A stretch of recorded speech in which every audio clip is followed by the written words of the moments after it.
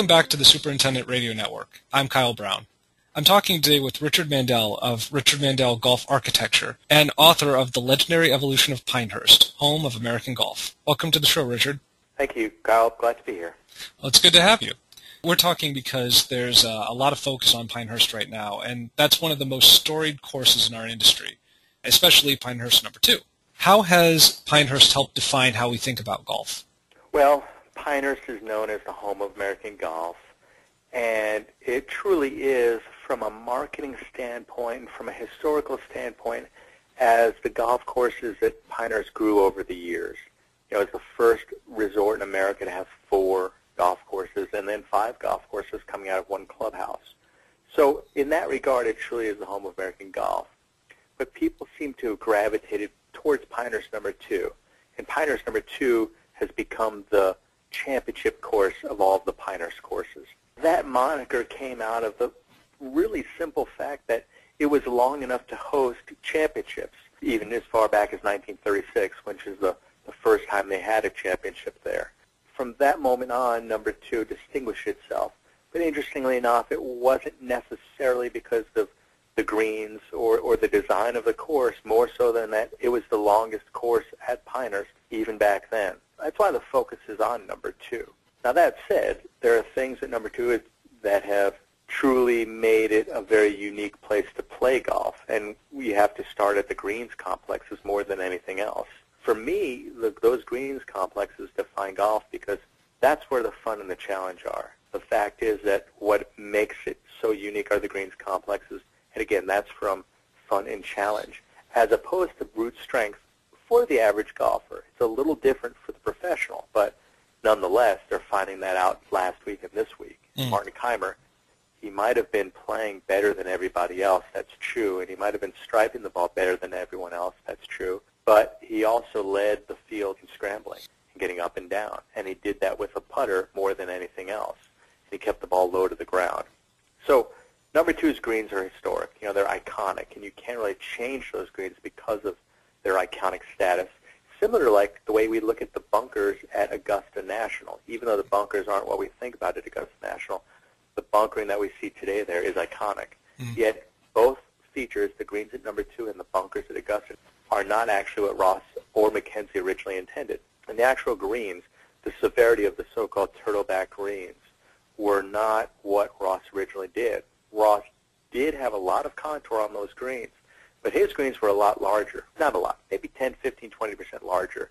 What happened was in the early 70s, there was a renovation done by Diamond Head Corporation, which came in and purchased the golf course around 1970 from the Tufts family.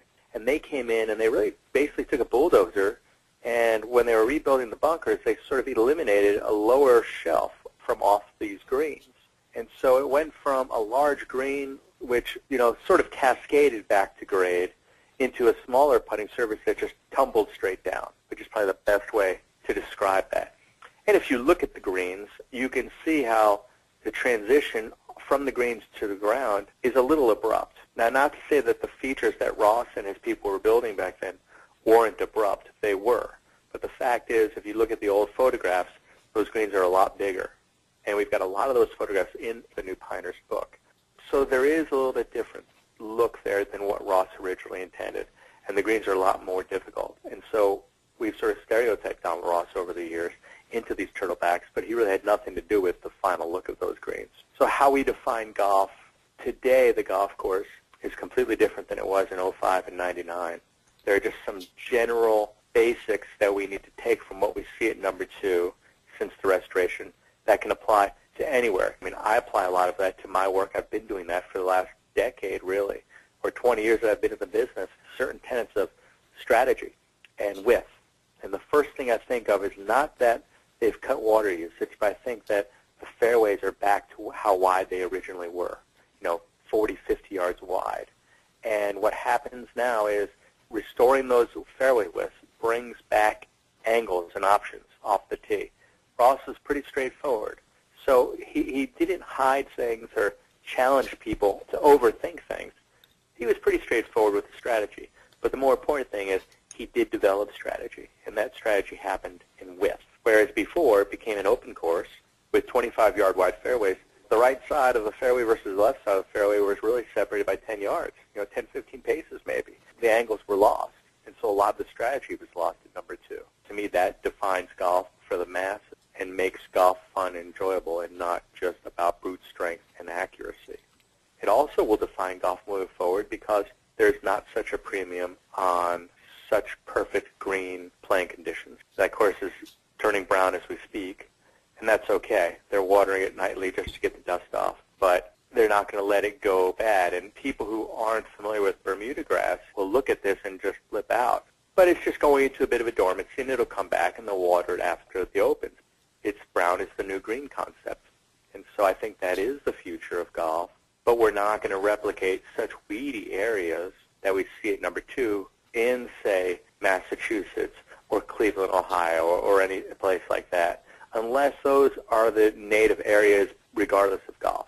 But what we can do is wide fairways and stop watering the rough so much and just let the rough be rough. That's what it was. As part of your book, you talk about the restoration of the number 2 course.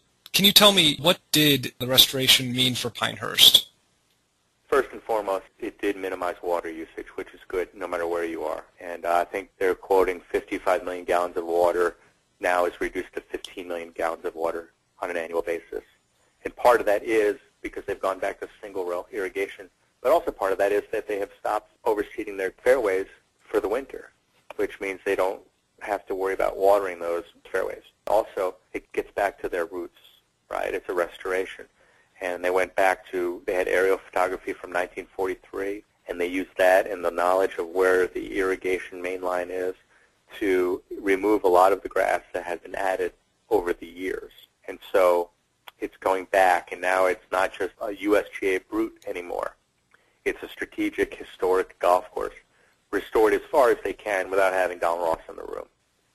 The course has had a very distinctive look during the Opens. And you've talked a little bit about how that's affected things, but do you think that will change things going forward? I hope so, because Pinehurst may or may not have lowered their green fees, and their fees are pretty high, and it's not the place for affordable golf necessarily, but moving forward, it's very costly to have so much input as far as water, irrigation, and fertilizers and chemicals to reach that ultra-green, verdant look. And so if we can get away from that and get back to where golf was 30, 40 years ago, conditioning-wise, it's more sustainable and costs can be reduced. But also, I still think it's more fun. Unless you're Bubba Watson and you average 300 yards off the tee, not everyone can hit the ball very far. And we all would like a little bounce and roll, more so than a tee shot plugging and backing up a foot even. So I hope that the golfers do embrace it because it's easier to maintain and it's going to result in a more fun, enjoyable experience. Pinehurst number 2 is influential, of course, in our industry, but we can't say, okay, this is the prototype and this is the only place it's ever been done, and now we're all going to learn from Pinehurst number 2, because a lot of us have been doing things similarly for years and years, and I have had the philosophy of fun and fast and firm for many years, and so have many other architects. So we got to be careful in giving Pinehurst number 2 all the credit in the world. What they're doing is going to reach the masses much more so than the projects that I'm working on, and that's true. But a lot of us have been doing this for many, many years and looking towards this. But now it's become mainstream, and so some of our work will be more accepted. And some of the work we're working on right now, we've got a very famous municipal golf course in St. Paul, Minnesota, in Maplewood, Minnesota, called Keller Golf Course. We did a complete renovation back in last year, and it'll open in about a month. And one of the things we did there is we removed a lot of trees. We widened fairways. We didn't create native areas because you can't do that in that area of Minnesota because there's no such thing as native areas, so to speak, there. It's woods. And so we didn't do that. But, we're not overwatering things. We've got wide fairways. We have central hazards. I've got 2 holes where we've got bunkers pretty much in the middle of the fairway, but the fairway is 50 yards wide throughout, except for the pitch points where those hazards are. That's a great project that we're really looking forward to opening. We're also working in another municipal course, which is a Donald Ross restoration down in Savannah, Georgia, a place called Bacon Park Golf Course. So what we're actually doing is we're going to let the old 9 holes that are split among 3 nines go, and we're just restoring the Ross 18. And so they'll have 18 holes of Ross, and then down the road they'll figure out what to do with the land with the remaining holes. and it's a lot of fun. And again, we're not creating sandy, wiregrass native areas, but we are not focusing on the rough, and we're going to let the rough be Bermuda. We've widened fairways. So that's a real fun project because we're actually going to rebuild Ross greens that have changed so much over the last 80 years. So business is good. Well, it's great to hear. Where can we find some more information about what you're working on or about your book? Well, you can go to our website. It's golf-architecture.com. You can go there also and find a link to the book. But you can also go to another website called telliottpress.com, and that's TELIOTPRESS.com, and find a copy of the book there. I'll make sure that those links are in the show notes. I really appreciate you taking the time to talk about that history and where that might be taking us in the future. Thanks so much. Great. My pleasure. Thank you. You've been listening to the Superintendent Radio Network, the podcast of Golf Course Industry Magazine, a production of GIE Media. I've been your host, Kyle Brown. You can find all of our podcasts on iTunes or the SRN page of golfcourseindustry.com. Talk to us at srn@gie.net or at GCI Magazine on Twitter. Thanks for listening.